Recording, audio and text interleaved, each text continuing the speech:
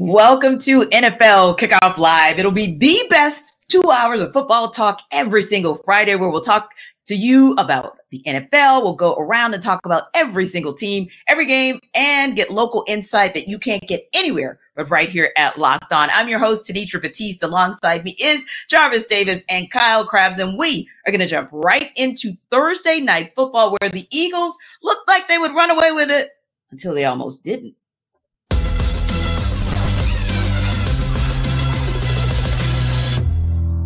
As they say, wins don't come easy in the National Football League, and they don't come easy for the Philadelphia Eagles. I'm Gino Camilleri from Locked On Eagles. The Philadelphia Eagles squeak out one against the Minnesota Vikings, 34-28. Really, the score doesn't tell the whole story. The Philadelphia Eagles dominated in the trenches, especially midway through the second quarter, and then on after that. DeAndre Swift puts together a career-high rushing performance. The Eagles' offensive line put together an outstanding 2022-esque performance. When the pass game couldn't get going, they relied on the run. That opened up the pass. Devontae Smith has a killer long touchdown, and hats off to the defensive front. They knew coming into this game that the secondary was banged up, caused multiple turnovers on Kirk Cousins, got to him early and often, and the Eagles squeak out the win 11 days before they head to a game against the Tampa Bay Buccaneers. I'm Gino Camilleri, Locked On Eagles. What's up, everybody? It's Luke Brown from Locked On Vikings, and I know that the Vikings lost 34-28 to the Eagles, another loss at the Link, and I know that it is super, super frustrating with 4 turnovers and giving up over 200 on the ground. Same exact game as last week, right? But there is something about it that encourages me. Something about the way that they threw the ball, about Jordan Addison, about Brian Asamoah getting more involved, what we saw from Ivan Pace, that makes me feel like all is not lost.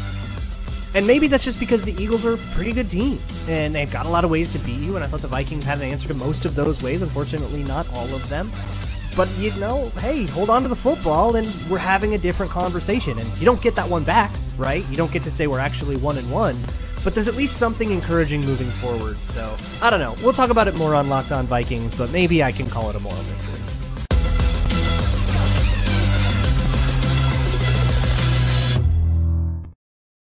Well, guys, I guess you can call it a moral victory of some sort, but I sort of heard a lot of coulda, woulda, shouldas in there at the end of the day on the Minnesota Vikings. But honestly, Casey, you might be a little bit more worried about where the Eagles landed last night.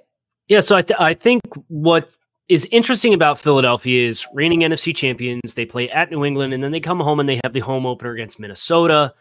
And they kind of won ugly in both games. And I think there's credit that's due for winning ugly, working through kind of this transitional period. I think about Philadelphia, and I'm not worried, but I am looking at just kind of how disjointed things feel when your defensive coordinator gets the head coaching job in Arizona and your offensive coordinator gets the head coaching job in Indianapolis. There's obviously this transition that takes place, and I feel like Philadelphia is working their way through that. Now, the light bulb came on about halfway through the second quarter and said, oh, hey, wait a minute. Brian Flores is putting 6 guys on the line of scrimmage and 3 of them are linebackers. Maybe we should run the football.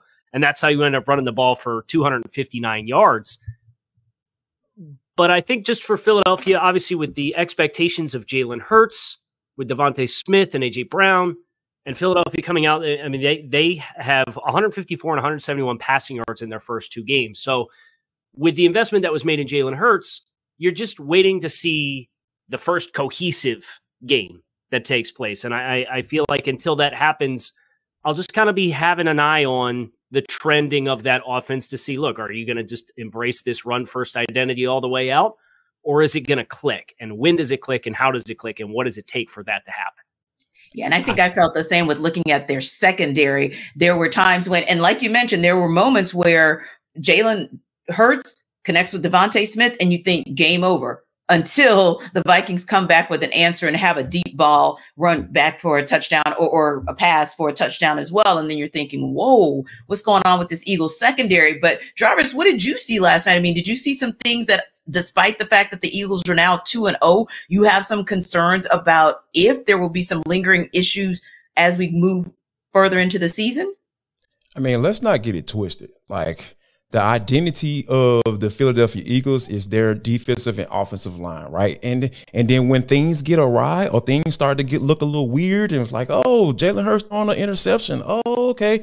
How about we just lean on our offensive line to lean on those linebackers that they had standing up in the line of scrimmage and those defensive linemen down there as well? Because I think Kyle makes a great point.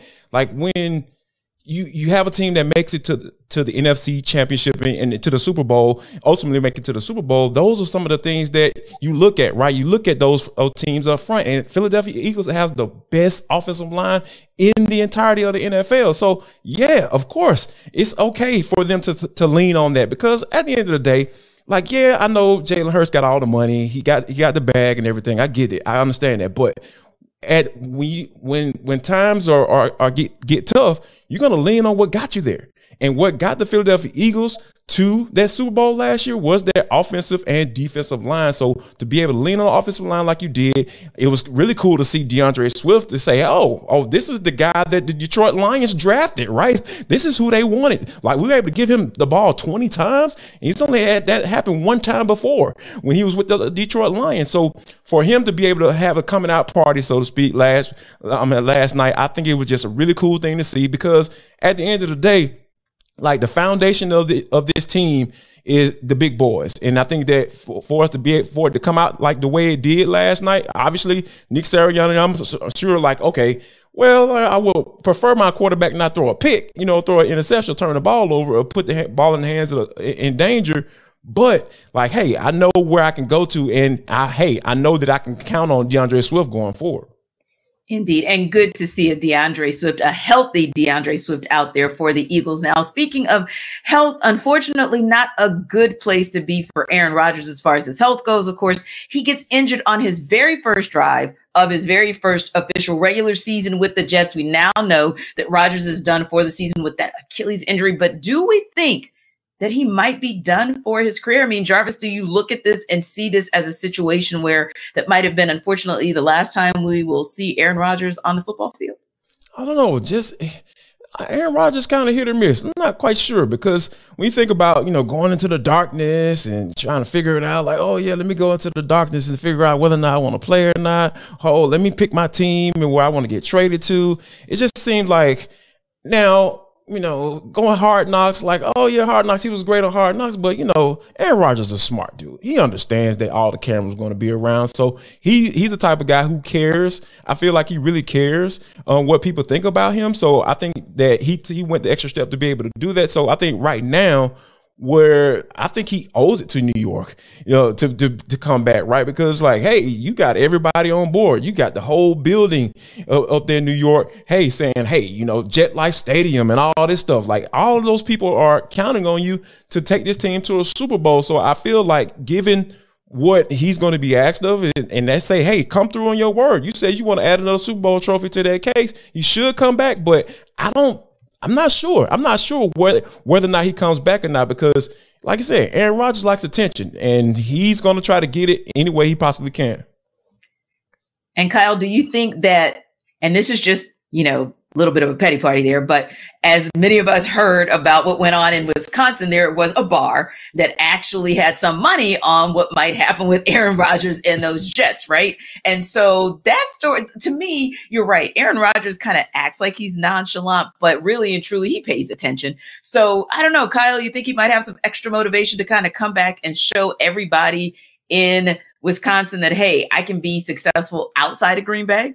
Yeah, I certainly think the longer it goes and the longer the speculation there is that says, oh, Aaron's done, 40 years old, Achilles won't happen. I feel like that's just going to push him further towards making sure that he does come back.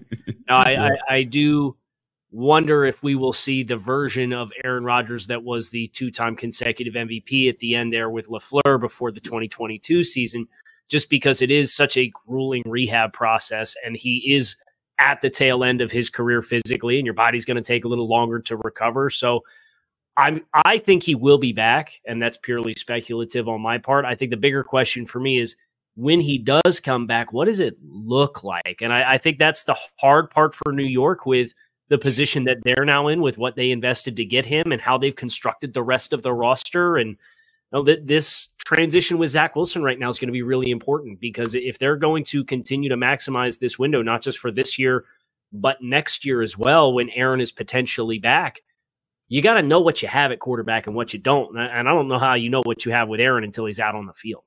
Yeah. And honestly, I don't know how you know what you have with Zach Wilson until this season actually commences and we kind of see him maybe midway through the season to see if some of what he's seen from Aaron Rodgers, whether that's work ethic, mindset, or all of the above, actually rubs off on him to make him viable as QB1. And then, Kyle, that's a conundrum that I think we'd all be interested in seeing. And I know personally, I would love to see Aaron Rodgers come back, just because I'm the kind of person who likes to see you go out on your own terms. And to see someone like him who's given so much to the game and who's given all of us a lot of great games and just historical memories over the years, I hate to see him kind of go down in I don't know, a pile like we saw him go down just this past Monday. But yeah, it just kind of begs the question of where do the Jets go from here? What's next for them? Well, and you're even hearing the speculation of calling veteran quarterbacks, and then they're saying it's Zach Wilson's team. What happens if Zach Wilson's last year's Zach Wilson for 3 straight weeks?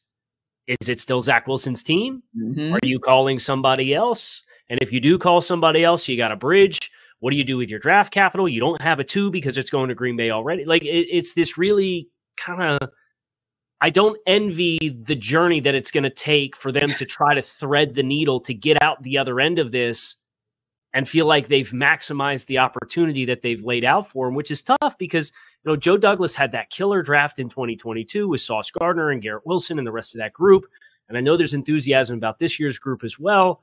But prior to that, there were some tough swings and misses amidst some of the disjointedness of the Jets organization that, when they invest what they did and went out and got Alan Lazard and Randall Cobb and Aaron Rodgers, and it was like, okay, like it's really tailored for this. Yeah. But now that the rug's been pulled out from underneath of that, it kind of creates this weird limbo with the roster as a whole that, it's just an unfortunate set of circumstances for anybody who likes good football, because the AFC East was going to be like prime time theater all season long with the caliber of the teams that division has. And we'll see what the Jets have to say about it from here. But it's obviously lost some of its gusto.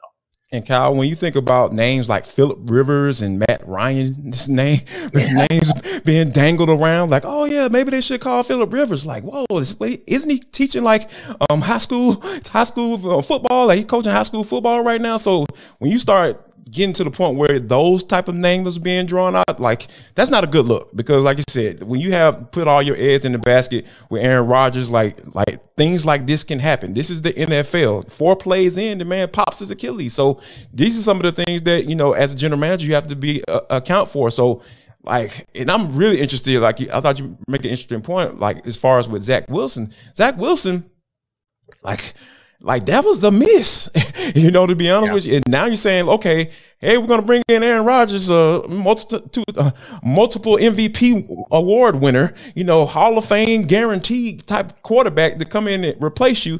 And then, he gets hurt.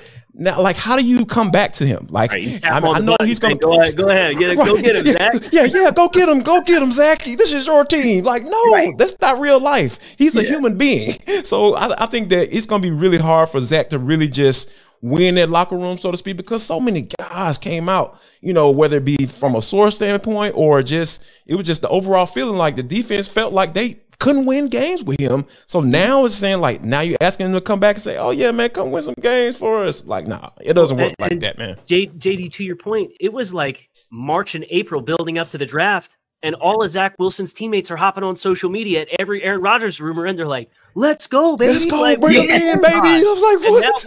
And now you turn around. Zach, you got it. You're the man. Yeah. It's tough situation. And obviously the leadership of that organization with Robert Saleh. I like Robert Saleh as a head coach. I think he will do everything he can within reason to have it click into place, but they're going to have to change the style of football that they want to play. I think they're going to have to be ground and pound and defense and not lighten up the scoreboard with Rodgers anymore. I think it's going to be a little bit more methodical ball control. And can you trust Zach Wilson and not make the mistakes that cost you in those kinds of games? That's the big question. And you have thankfully, Robert Brees Hall is Saleh. fully healthy.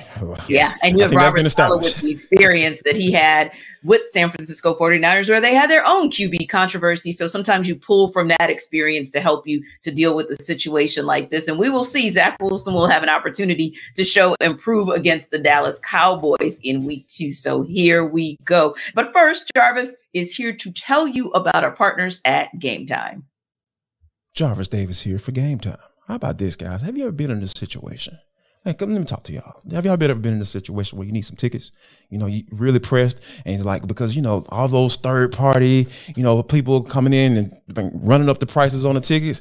Guess what? Game Time has got you covered, because buying tickets to your favorite events shouldn't be stressful. It should not be stressful for you to go enjoy your team, enjoy the New York Jets, the Zach Wilson led New York Jets. Yeah, go ahead and do that, because Game Time is the fast and easy way to buy tickets for all the sports, music, comedy, and theater near you. They always have killer last minute deals, and you can stop stressing over the tickets and start getting hyped for all the fun that you're going to have. So here's what I want you to do, guys.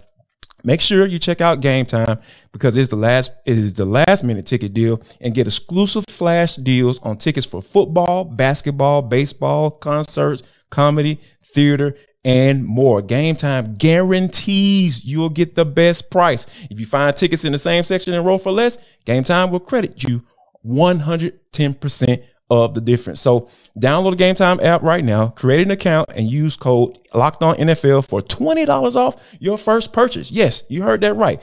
Drop that code in, LOCKEDONNFL. You're going to get $20 off your first purchase. Last minute tickets, lowest price, are guaranteed.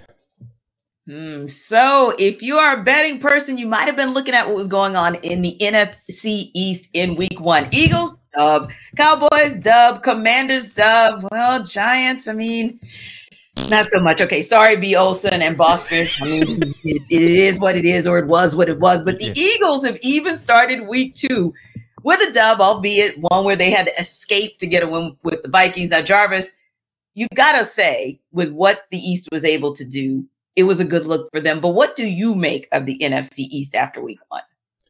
The Giants look awful. Like, right here, like, you're gonna go right in on the boss and the okay. No, I mean, I don't. Casey, we're not right. We're gonna get a test coming up in just a second. But like, here's why I say it, because, you know, we had all the controversy coming into the season with Saquon Barkley. Do you pay him or you not pay him? You guys have meetings, getting flown out to Wyoming to have a meeting and talk about why running backs need to get paid and all that stuff. Just a lot of drama, right, with running backs. And for them to kind of work it out to kind of sort of maybe get them some more money, I guess, maybe, who knows, $1 million, I don't know. But, you know, I think it's, and then we got what Brian Daboll did last year, right? You know, as their head coach, he was the play caller for the Buffalo Bills. He came over, brought some excitement to the city. And then you go out there and lay an egg like you did. I just think that is something that you're going to have to really dig into, because you can't afford to be playing against your division rival in the Dallas Cowboys like you did. Like, that was a bad showing, and I think that there was a lot of discussion coming into the season as to who was going to be at the bottom NFC East. Yes, the loser of that game against the Cowboys probably might be it. Okay, so now, Kyle, I'm going to go and swing the pendulum in the other direction, because you make a good point, Jarvis, where I don't know that we necessarily said the Giants would be that 4th team of the 4, right? But there's always been conjecture about whether or not the Cowboys would be the first team, despite the fact that the Eagles went to the Super Bowl last year. But anyway, but as bad as the Giants looked, and as bad as they might maybe be, we don't know yet. This is week 1. Swing the pendulum the other way, Kyle.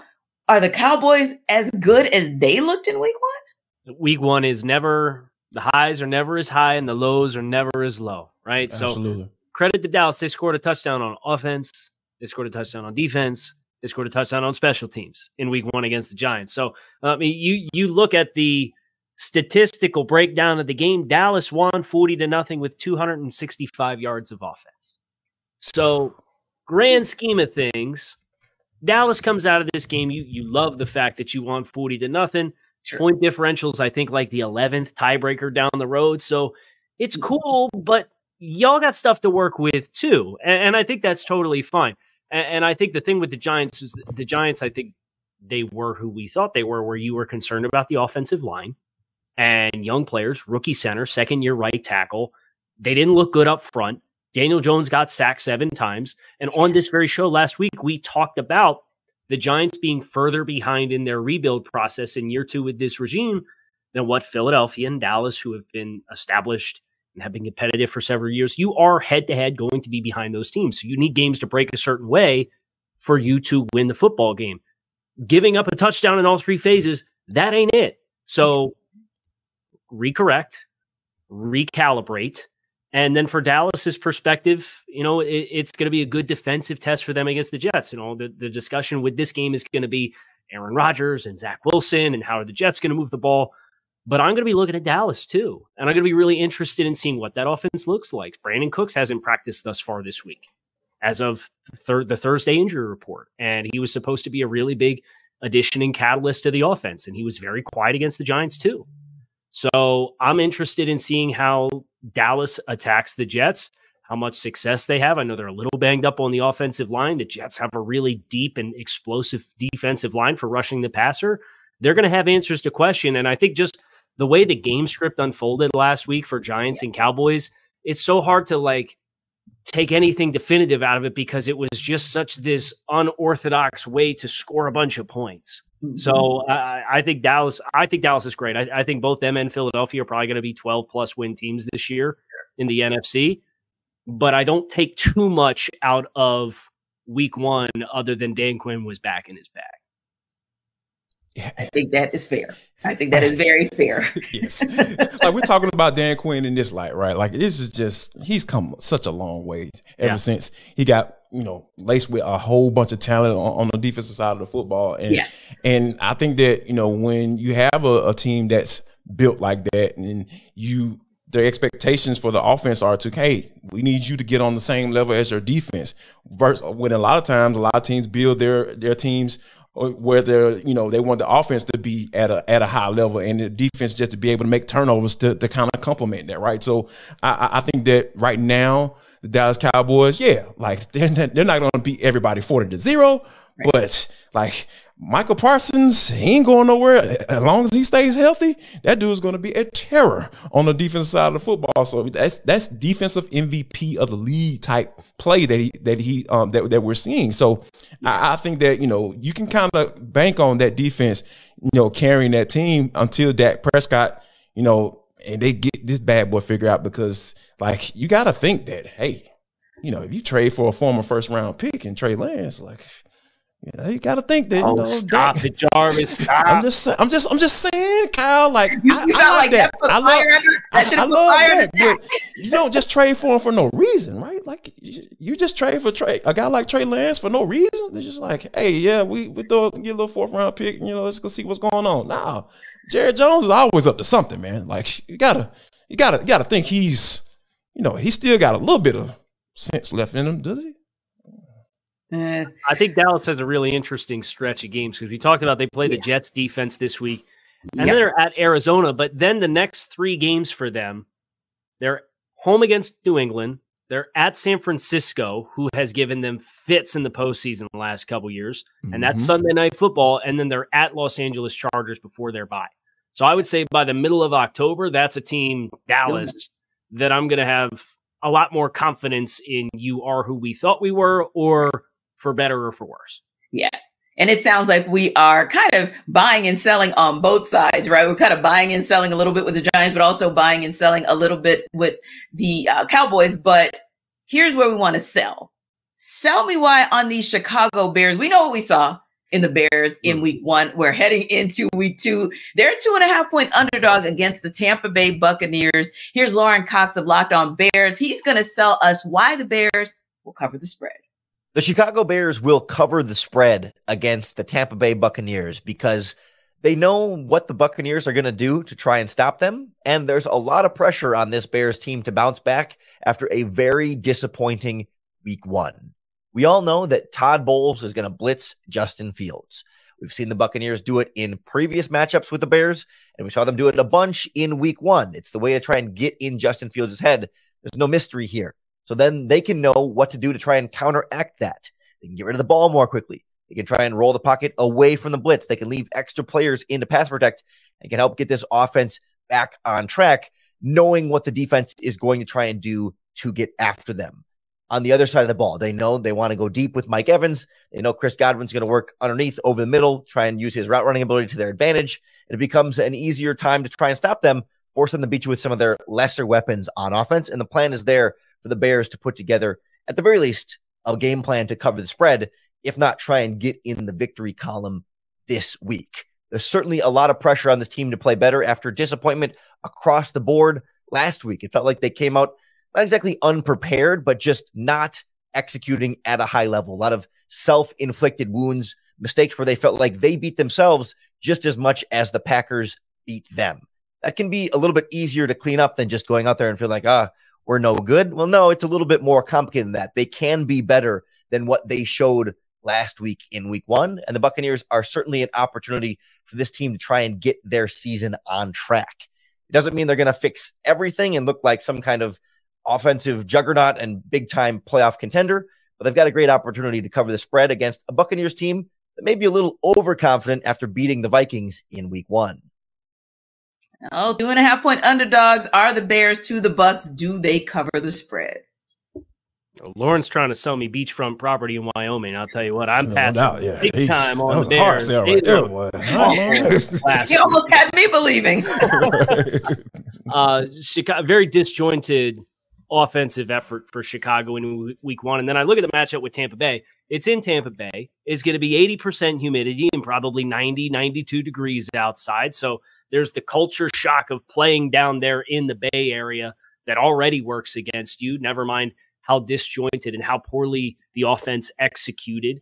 And I think it extended well beyond just Justin Fields. I know quarterback conversations, everybody wants to center the conversation there, but the offensive line execution, some of the skill player performances, the coaching and the scheme, it was just very chaotic performance. And you're worried you had all offseason to prep a game plan for week 1, and that's what it looked like.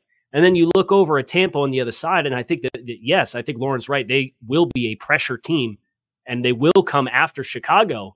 I just don't know how effective, because Tampa Bay's got these athletic linebackers in Devin White and Levante David. They can run. You think about trying to counteract Justin Fields, and where he's most dynamic is getting outside the pocket and as a quarterback run game threat. I like their ability to counteract that. And then Tampa Bay's biggest weakness offensively is their offensive line. And I look at Chicago and the personnel that they have up front. They got 2 rookie defensive tackles who weren't first-round picks. They've got a couple of guys who have been career rotational guys. They signed Yannick Ngakoue at the midnight hour before the season, and he's comfortably their best pass rusher. I just don't think Chicago has the juice up front to really threaten Tampa at home with where Tampa is weakest. Yeah, and I mean, at the end of the day, I don't trust the guys that you named. I don't trust Luke Getsy. I don't trust Matt Eberflus.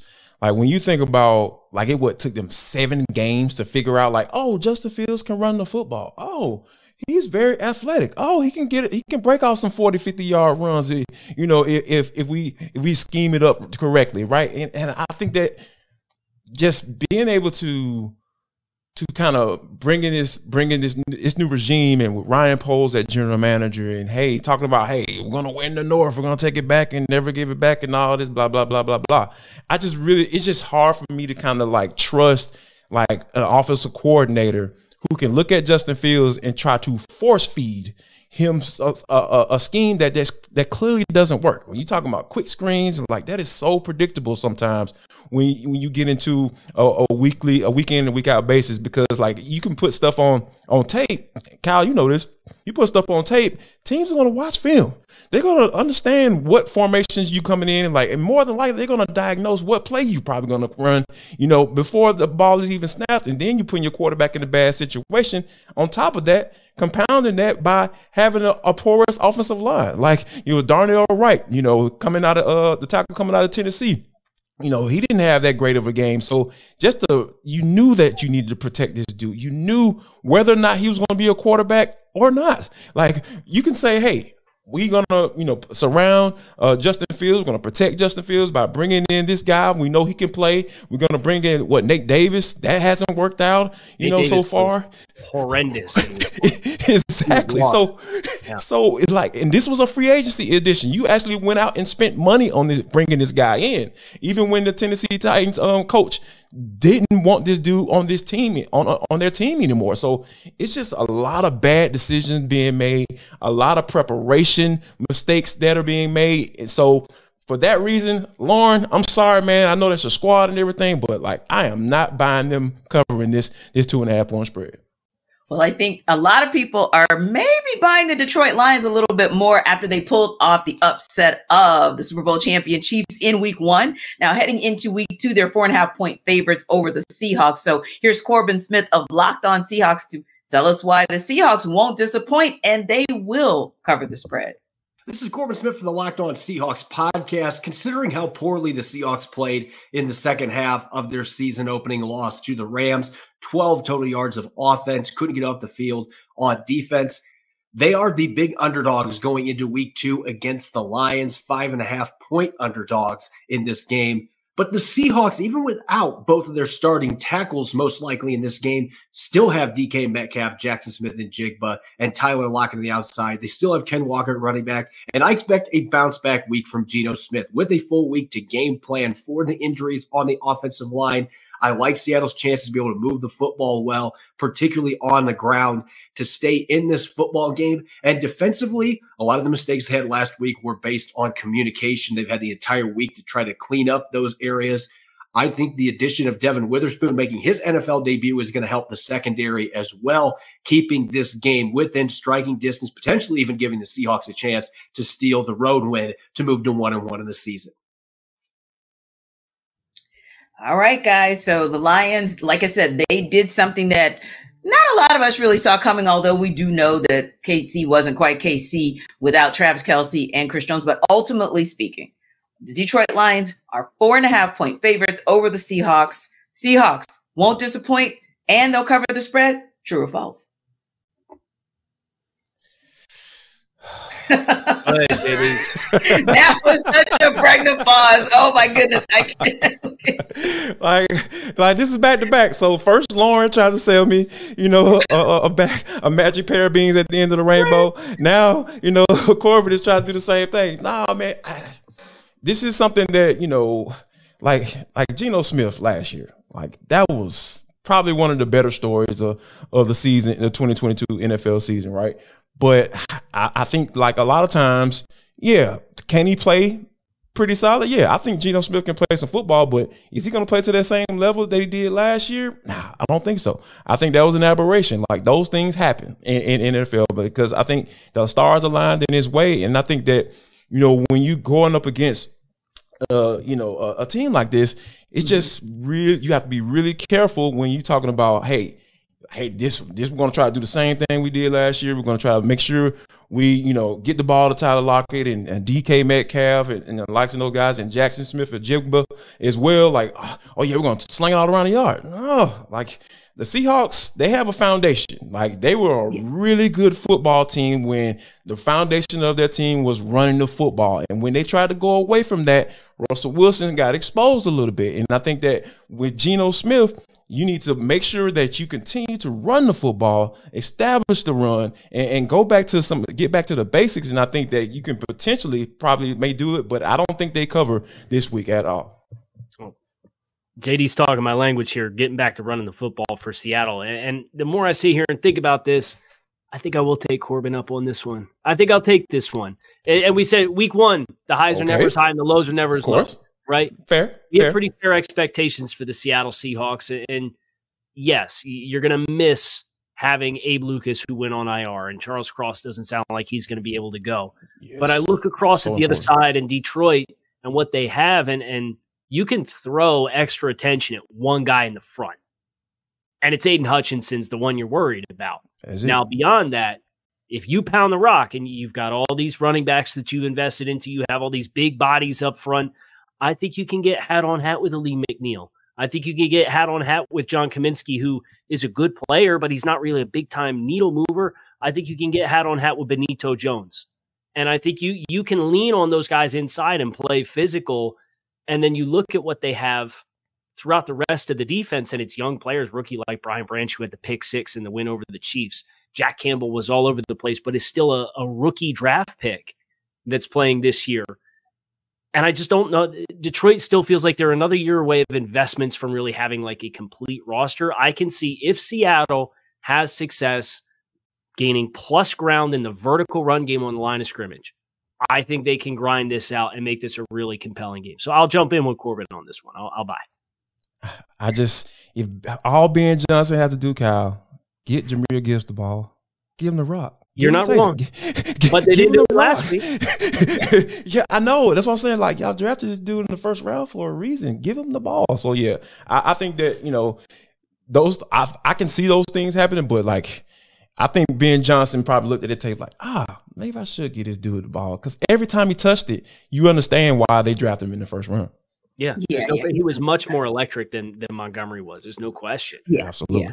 And we had a chance to see him up front here in Atlanta, with him playing for Georgia Tech and, of course, going on to play for Alabama. Yeah, Jahmyr Gibbs, something special indeed. Now, we've been talking about, sort of highs, lows, and also kind of contenders, pretenders. And I feel like the Cleveland Browns and the Pittsburgh Steelers kind of both fall in that space, because Cleveland, I don't think, was as amazing as they looked against the Bengals, but Steelers didn't look as deplorable. I don't think they're as deplorable as they looked against the 49ers, or at least the Steelers fan certainly hopes they are not. Anywho, Monday Night Football will tell us the true tale, because it features the Browns heading to Pittsburgh to take on their division rivals. And so Chris Carter of Locked On Steelers is going to join us right now to sell us on why the Steelers will cover the 2.5-point spread. I'm Chris Carter of the Locked On Steelers podcast, and I'm here to tell you why the Steelers can cover the 2.5-point spread that is given to the Cleveland Browns right now. This is the first time the Browns have been favored in Pittsburgh in my lifetime. It's been that long. The Steelers haven't lost to the Browns in a regular season game at home since 1992. The Browns haven't been 2-0 since 1993.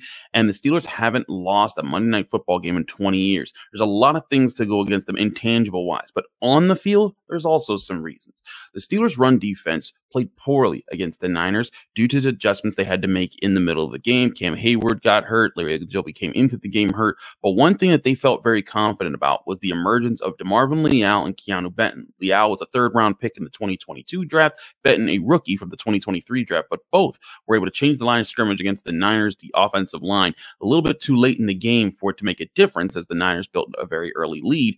But it helped the Steelers establish a better tone against the run later in the game, after it was kind of out of hand. The question will be, can they do that against the Browns and Nick Chubb? The other factor here, of course, is TJ Watt. He opened the season with 3 sacks against the San Francisco 49ers, and now he's facing a Browns team that gave up 7 sacks to the Steelers last year in the regular season finale.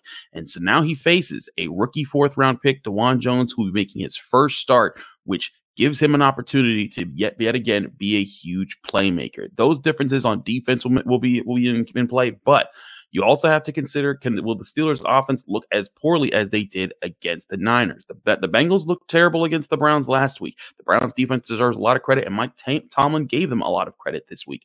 But you look at the Steelers' offense, the improvements that they've made, there's a lot of chances that they'll be able to strike some better tones this week, as last week, most of their mistakes were on their own end. Kenny Pickett acknowledges as much, and they're looking forward to setting a new tone this week. I think the Steelers do. The Steelers' offense, if they're able to hit on just a few points, I think the Steelers' ability to change the line of scrimmage and get after the quarterback are the key factors why they'll cover the 2.5 points.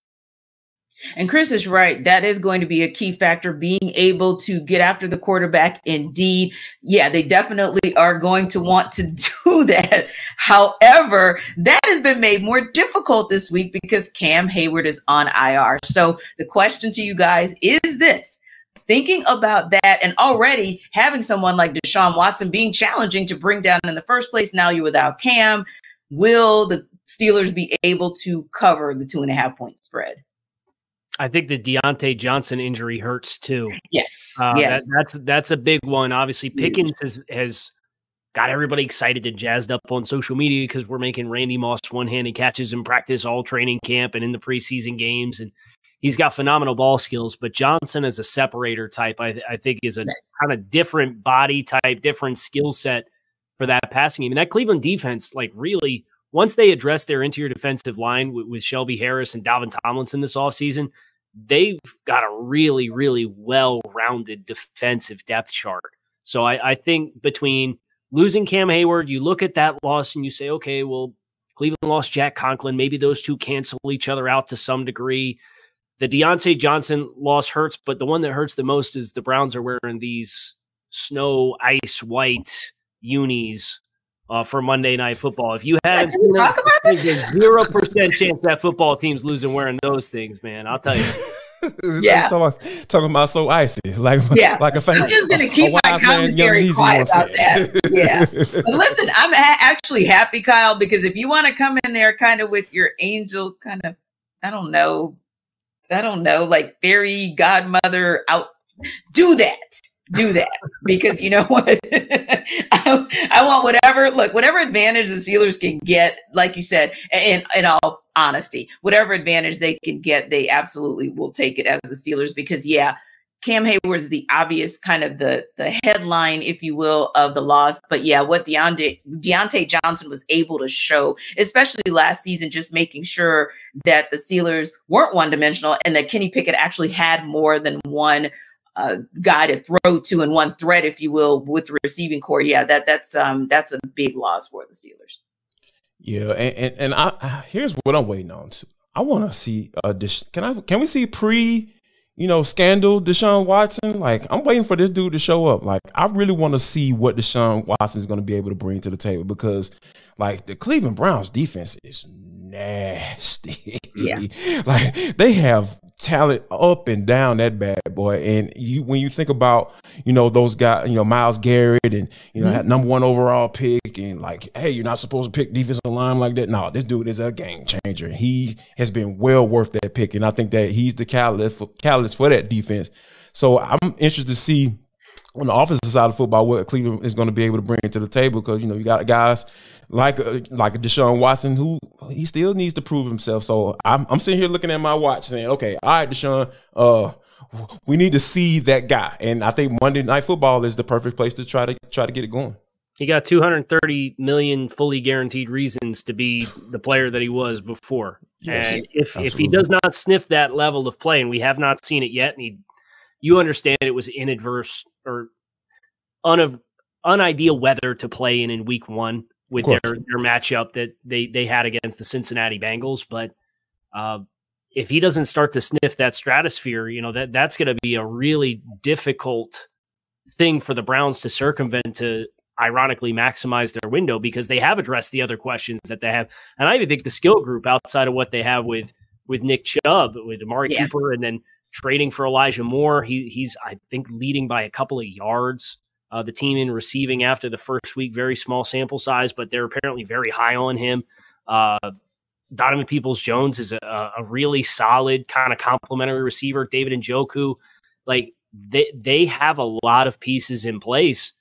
And really all you do is you got to just give above average quarterback play. And unfortunately, Jarvis, like you said, we have not seen that yet for Deshaun Watson since he has returned from the suspension.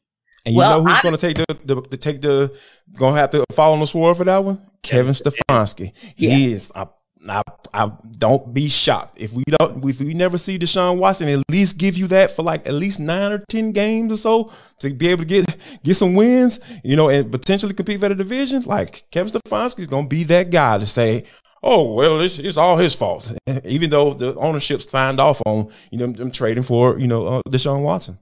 Yeah. Well, Stefanski and Watson may be able to hide behind Nick Chubb's at least for one more week, because we know what Christian McCaffrey and the 49ers running game was able to do to the Steelers last week. So we'll see if Watson gets to show and prove this week. Jarvis Davis here for Prize Picks. It is the most fun thing you need to check out, because guess what? Because I've been winning up to 25 times my money this football season. You just select 2 or more players, pick more or less on the projected stats, and place your entry is super easy. You got to worry about anybody getting all your information or anything like that. And guess what? PrizePicks even have a cool little thing called Apple Pay. I know all you young people have heard of that. Yes, you can get your money as soon as that bet clears. You can jump right there in your little Apple Pay, and then you can go to the grocery store and buy all your little groceries and everything. All y'all little Apple folks. Yeah, I'm talking to y'all. Yeah, so go to prizepicks.com/LockedOnNFL, and you can take advantage of all the offers they have right there. So here's what it is. All right, you can use the code LockedOnNFL for a first deposit match up to $100. And plus, they also offer weekly promotions that can lead to big payouts like Taco Tuesday. We going up. Each Tuesday, PrizePicks discounts select player projections up to 25% to provide even more value. So there's another reason to go to prizepick.com/LockedOnNFL. PrizePicks.com/LockedOnNFL for a first deposit match up to $100. PrizePicks is daily fantasy sports made easy. Welcome back to where you'll get the best football talk every single Friday. We'll take you around the league. We'll talk about every single team, every game, and get any breaking news, which we'll get to in a moment right here at Locked On. So anytime we have that news, we bring it here to you. I bring it to you as your host, Taditra Batiste, and these guys, Jarvis Davis and Kyle Krause, will bring you all the tea as well, including looking at some of these rooks who definitely impressed in week one. But which rookies, guys, which rooks did you guys rock with in week one? And which one do you want to see rock out in week two? I'll go with Zay Jones from Baltimore. Obviously, that's a big schematic change for them in transitioning from Greg Roman to this new offense. And the offense against Houston, did it blow up? No, it wasn't 466 like the Dolphins dropped on the Chargers in week one. But nevertheless, Zay Jones was kind of the one amidst Rashad Bateman and him looking to live up to his first round pedigree, and Odell Beckham coming back from his long saga away from the league. It was Zay Jones who I thought was the one who had the most juice out of that wide receiver core. He didn't necessarily lead in yardage. I know that was Puka Nacua, the BYU wide receiver with the Rams, who the Rams kind of sprung on the Seahawks, but I thought Zay Jones, for kind of the guys that we were really eager to see and have first-round pedigrees and are really going to move the needle, that was one for me that kind of jumped out as seeing I only expect his role to get bigger and bigger as the season presses on. Yeah, I think, like we mentioned it earlier, my guy it has to be Jahmyr Gibbs. Like, get the man the football, because when you think about what the Detroit Lions' identity is, like they wanted to run the football. Dan Campbell wants to be aggressive. He wants his offensive lineman going forward, being a former tight end in the NFL himself. So when you have a guy as dynamic as Jahmyr Gibbs, you have to give him the rock. You have to feed him the football, because David Montgomery isn't Jahmyr Gibbs.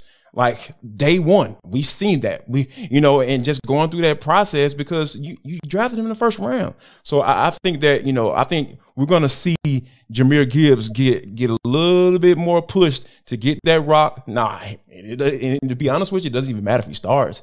Like, just get him the football, get him in the game, and watch you get 8-9 yards a touch. And as far as somebody, go ahead. Go ahead, Tinitra. No, I was just going to kind of chime in with you guys. And I was thinking, do I want to give the obvious one right in my backyard as far as the rook that I thought balled out in week one? I could go Bijan Robinson, but you know what? I'm going to go up top with a guy that we really kind of want. And we love Bijan down here, by the way, but we really kind of still had our eye on the guy who was in our backyard, Jalen Carter. When I say backyard, meaning Athens, and now he's up top. And what we now call, Kyle, we call Philly North Athens, and Right. Jalen Carter is one of the biggest reasons, because he had 6 QB pressures, a sack, 32 of 38 snaps out there. He was just balling as a pass rusher. And I mean, he did the kinds of things that you want to see him do. Obviously, he was arguably the most talented player, pass rusher, if not player overall in the draft. And Philly just lucked out and got him. But yeah, he definitely, to me, showed his worth. And one of the guys that maybe I want to see a little bit more out of, we kind of saw it, and I am going to go back to our backyard. We kind of saw it in the first half of the week one game, Panthers versus Falcons, where Bryce Young was able to show you why he was that number one pick overall in the draft, but then kind of came back down to earth because the Falcons and Ryan Nielsen kind of figured out how to slow him down. However, you can score on the Saints. The Titans didn't necessarily do a lot of it, but that's probably because they just can't score, period. But I see that Carolina will probably reset, and I expect Bryce Young to have a decent bounce back week 2. Well, Tanitra, you're giving Bijan some love. That's the guy. Can we miss me with Tyler Algier getting 60% of the carries in front of Bijan Robinson? I'm sorry. Kyle, don't bring it, Kyle. Kyle, you touching the cord. Like, I don't know if you see. Let's take half those carries for Tyler and let's just give them to Bijan, and we can prosper, and we can all be happy and enjoy the greatness of Bijan Robinson. Right. Tyler's a great player, but Tyler's also the incumbent when you chose to draft Bijan Robinson. Mr. Give the rock to Bijan, please. I'm begging Atlanta. Mr. Krabs, let me tell you something, man. Like, I went back. I know you're a big time film guy, so I like to dib and dab myself. So going back and watching the film, man, Bijan Robinson, as great as he is, but you know what the number one concern for running backs coming into a league is the rookie. And you know what I'm about to say? It's pass protection. He was awful. Needs reps. Needs reps. Yeah, like, you know what I'm saying? So when Tyler Algier, he was probably one of the better running backs I've seen as a rookie coming in last year, and from a protection standpoint. And I think that we saw as the games went along, we saw like, okay, you understand why they took him, why they drafted him. So I think that you can't erase Tyler Algier. Let's just get that straight. You're not going to erase Tyler Algier, but I get it.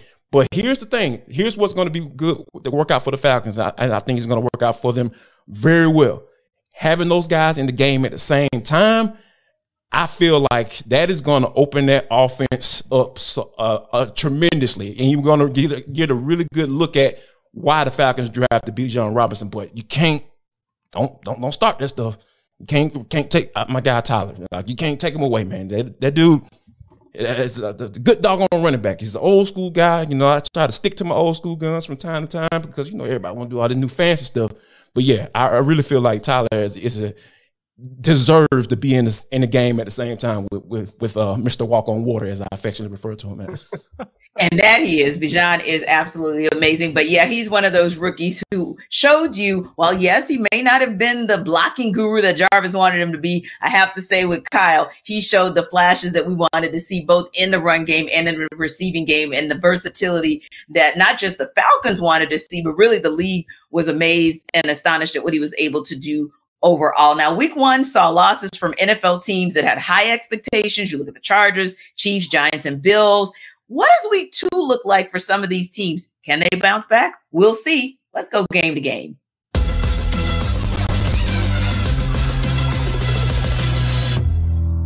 If the Chargers want to pick up their first win of the season against the Titans, they need a big bounce back game from their defense.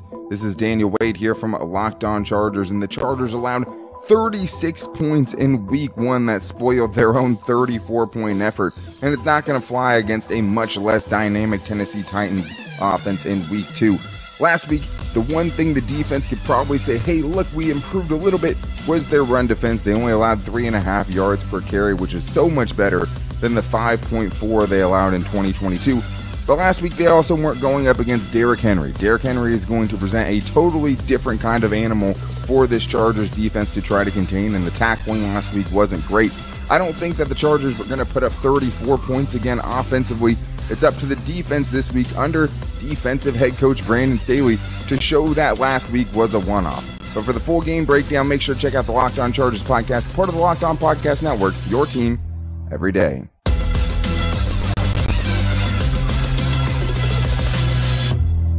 The Kansas City Chiefs are going to bounce back against the Jacksonville Jaguars on Sunday afternoon because of Andy Reid and Patrick Mahomes. I'm Chris Clark, host of the Locked On Chiefs podcast, and this Chiefs team is primed to head to 1-1 on the season. There are so many things that went wrong against the Detroit Lions. All the drops, that's a big problem. But the thing that sticks out to me the most, and one of the things that I know Andy Reid and Patrick Mahomes are going to get right going into week 2, is all the spacing in the offense. One of the reasons that Andy Reid is so good offensively at calling and making play calls and getting everybody open at different times is because of the play calling and the design of the plays. When you look at how they played against the Detroit Lions, you had guys that were not in the right spacing, not running the right routes, not running the routes at the right depth. They will get that all taken care of and ready for week 2.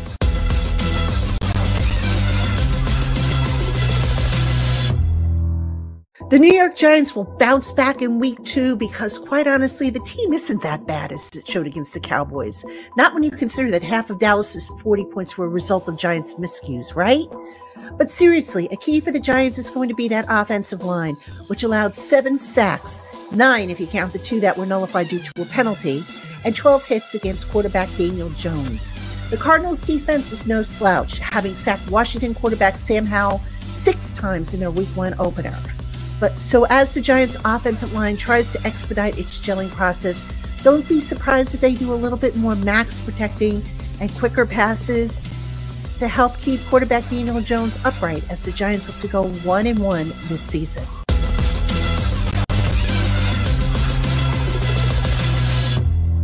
The Buffalo Bills will bounce back in week 2 because that's what they've proven able to do time and time again. I'm Joe Marino, host of the Locked On Bills podcast. The Buffalo Bills lost a goofy game in week 1 to the New York Jets on the road in Monday Night Football. Josh Allen turned it over 4 times, which opened the door for the Bills to blow a 10-point halftime lead over the New York Jets.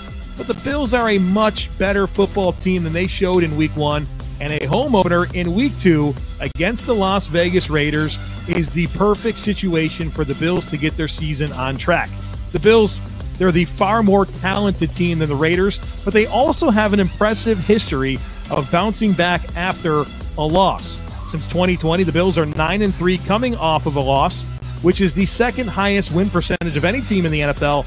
They also boast the largest average margin of victory at 10.9 points per game on average coming after a loss. Folks, Sunday's home opener against the Raiders can't come soon enough, and I expect the Bills to bounce back and get this season fully on track.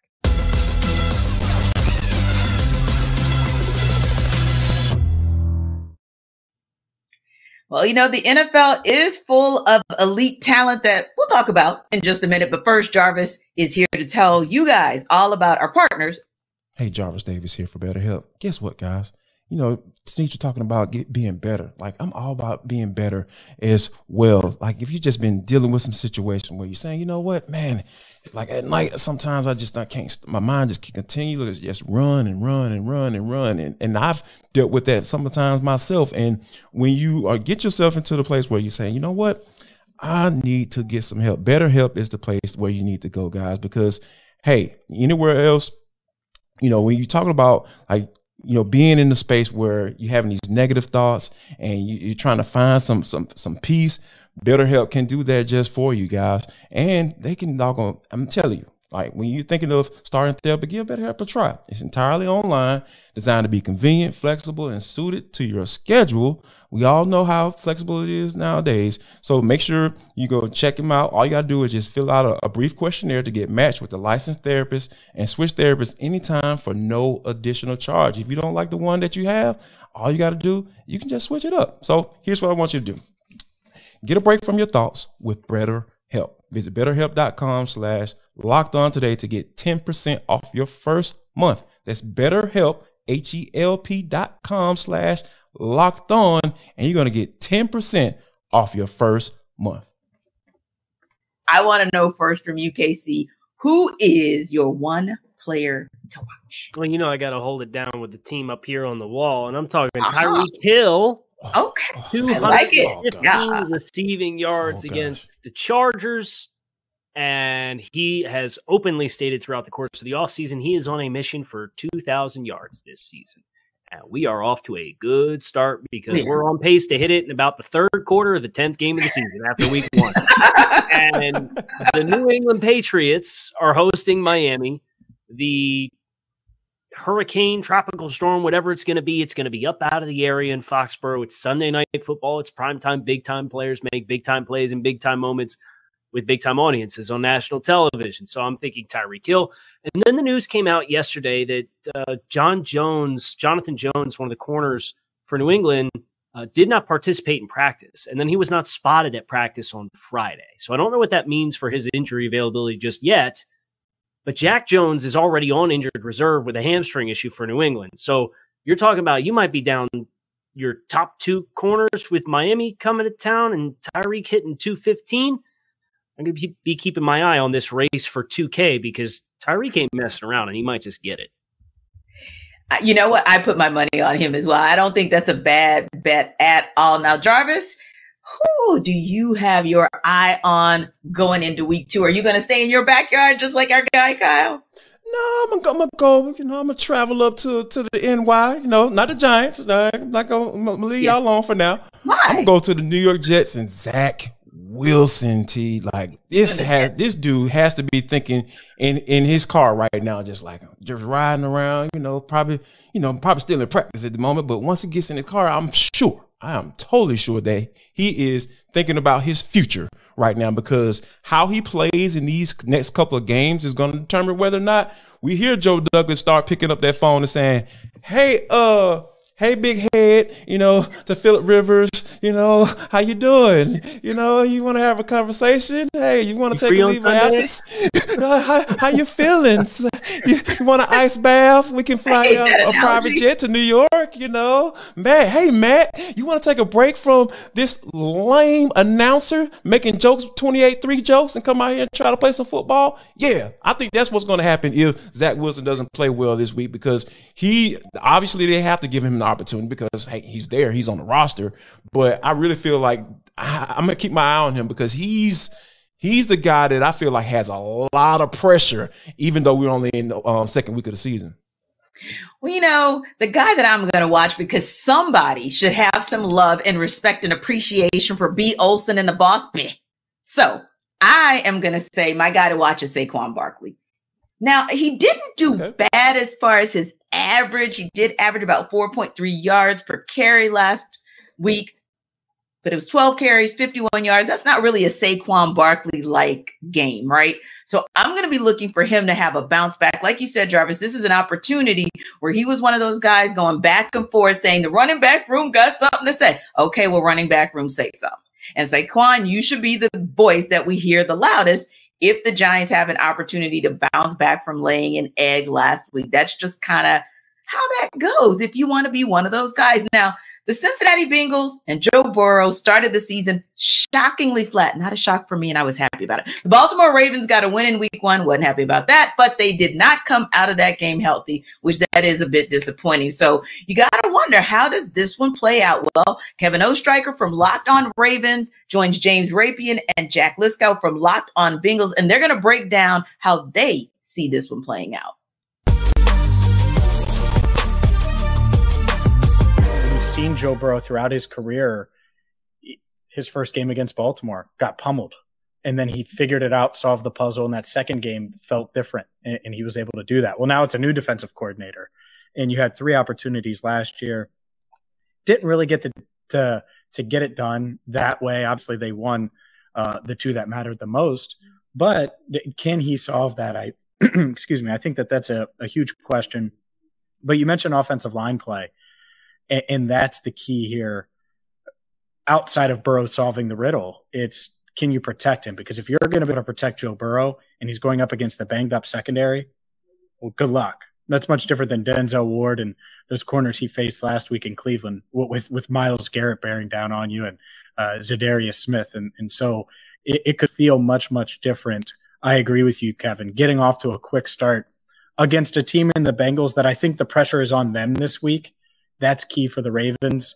Flipping it, though, the Bengals, and they get something going on offense early just to build a little confidence. Not that they're not confident, but just going down and starting the game with points and not having to settle for a 3 and out or having to punt on your first drive. I think that would go a long way, especially considering the possessions that they get or don't get against the Ravens. That's something Zach Taylor and Joe Burrow talked about. You don't get many possessions against the Ravens. They like to run the ball, run the clock. And so if you're limited possessions-wise, you got to make the most of them when you have the ball. And the Ravens using tons more 11 personnel this year, like 30% more than they did last year. So like the offensive transformation for the Ravens, very interested to see how that's different this week. But if you're the Bengals in this game, you look at where the Ravens are hurt and you have to take advantage of that. No Ronnie Stanley, no Tyler Linderbaum, very likely no Marlon Humphrey, no Marcus Williams.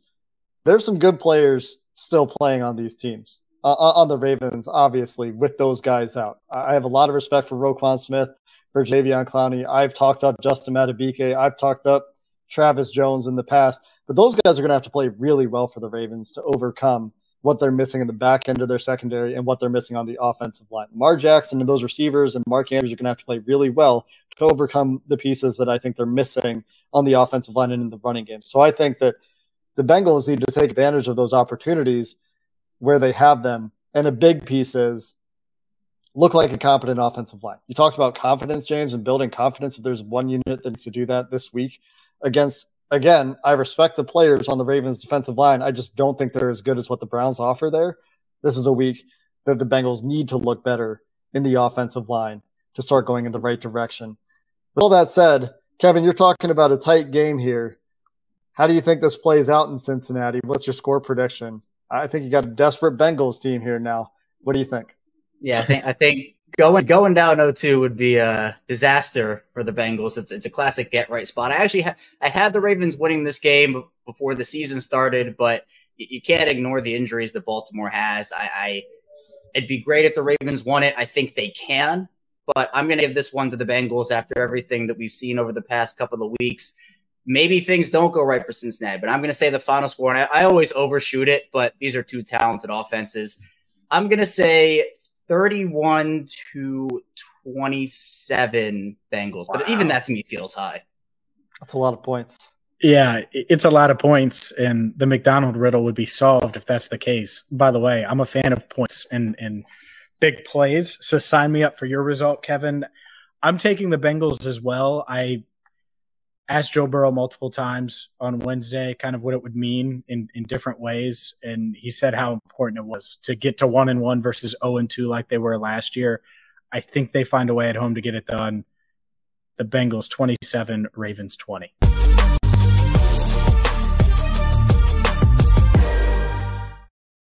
And guys, I'm going to go back to something that both Jake and Kevin alluded to in terms of how this game plays out. You've got a team in the Bengals looking to bounce back, but then you got a team in the Ravens banged up. Kyle, how do you think, especially with some of the news that we just received about the Bengals, how do you think this game is going to play out with some of the things that our analysts just mentioned? Yeah, I think it has the potential to be a really compelling game. Yeah. But then you look at the injury report and Marcus Williams with the pec. Yeah. And Ronnie Stanley's out. Mm-hmm. And Tyler Linderbaum, their stud first-round pick from last year, is out. Yeah. And Marlon Humphrey's out again. And it's just – and it feels like Baltimore always has this stretch on an annual basis. And for it to come this early is just – it's brutal for them. I think it takes a lot of the wind out of the sails of Baltimore's chances to win the football game going to Cincinnati, and Cincinnati facing down the prospect of going 0-2 to start the season. And that's like 12% of teams historically that start 0-2 bounce back and make the playoffs. So 9 out of 10 teams not making it is the prospect of the odds for Cincinnati that you're looking at. And you can see how they bounced back last year, and they were a team that was a part of that 12% last year. Cincinnati was. But Cleveland is better. Cincinnati is who they are. They've had some losses in the secondary and free agency at the safety position with Von Bell and Jesse Bates leaving. Yeah. Mm-hmm. And they have a good matchup against Baltimore this week. I would say Baltimore is probably better if they're healthy. Pittsburgh, another year older, more mature. They reinvest in the offensive line. They have their own respective injuries. Every team's going to have it. And at the end of the day, the win-loss record is not going to care. It's a highly competitive division. So you leverage 0-2, 12% with a divisional game against a team that's banged up. And it makes this such a pivotal moment for Cincinnati. And they're that team that's kind of been there with the deep playoff runs lately. So I think that'll really help them too. I think they get this done. And I certainly think that the injuries play their part here for Baltimore. Yeah, and to add to that, I don't see Joe Burrow having the type of game that he did last week. Like we talked about how operating in extremes, right? That was an extreme. Like nobody saw what happened to that Cincinnati Bengals offense. No one saw that coming. So I feel like it's going to level off somewhere like a lot more than what they did last week. It's offensively. So and to be honest with you, only way I see this even being a game is the fact that Lamar Jackson has an MVP type season that I predicted that he would have this year. So, but it's hard when you have your guys like you mentioned, Tyler Linderbaum and Stanley, those guys, those are starters for you up front, and those guys are pretty doggone good football players. So when you lose those guys like that, they just been cannibalized with all of these injuries so early on.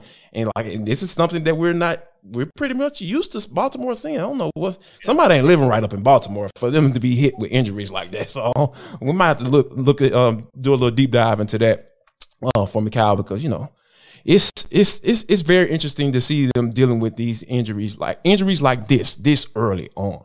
Yeah. Yeah. And again, I think that it's one of those kind of interesting situations, because when you look at that game on the schedule, you think that's going to be a seriously competitive game even early on in the season, because these are two teams that are highly competitive. And, like you said, Kyle, with the Bengals, you've definitely seen them make deep runs of late. And Jarvis, like you said, with the Ravens, they just always have a squad that's healthy, and Coach Harbaugh always has those guys ready. But I do agree as well that Joe Cool is not going to let this happen 2 weeks in a row. He's got way too many weapons, and there's a decent secondary for the Ravens, but I definitely think that the Bengals are going to be able to get around that. I don't think that's going to be as big of an issue, especially with, like you all said, so many other issues that they're dealing with on the injury front with the Ravens. It's NFL Kickoff Live. We appreciate you guys rocking with us. Come back next week and we'll give you all the news in and around the NFL. I'm Tanitra Batiste. That's Jarvis Davis and Kyle Krabs. Have a great weekend. See you next time.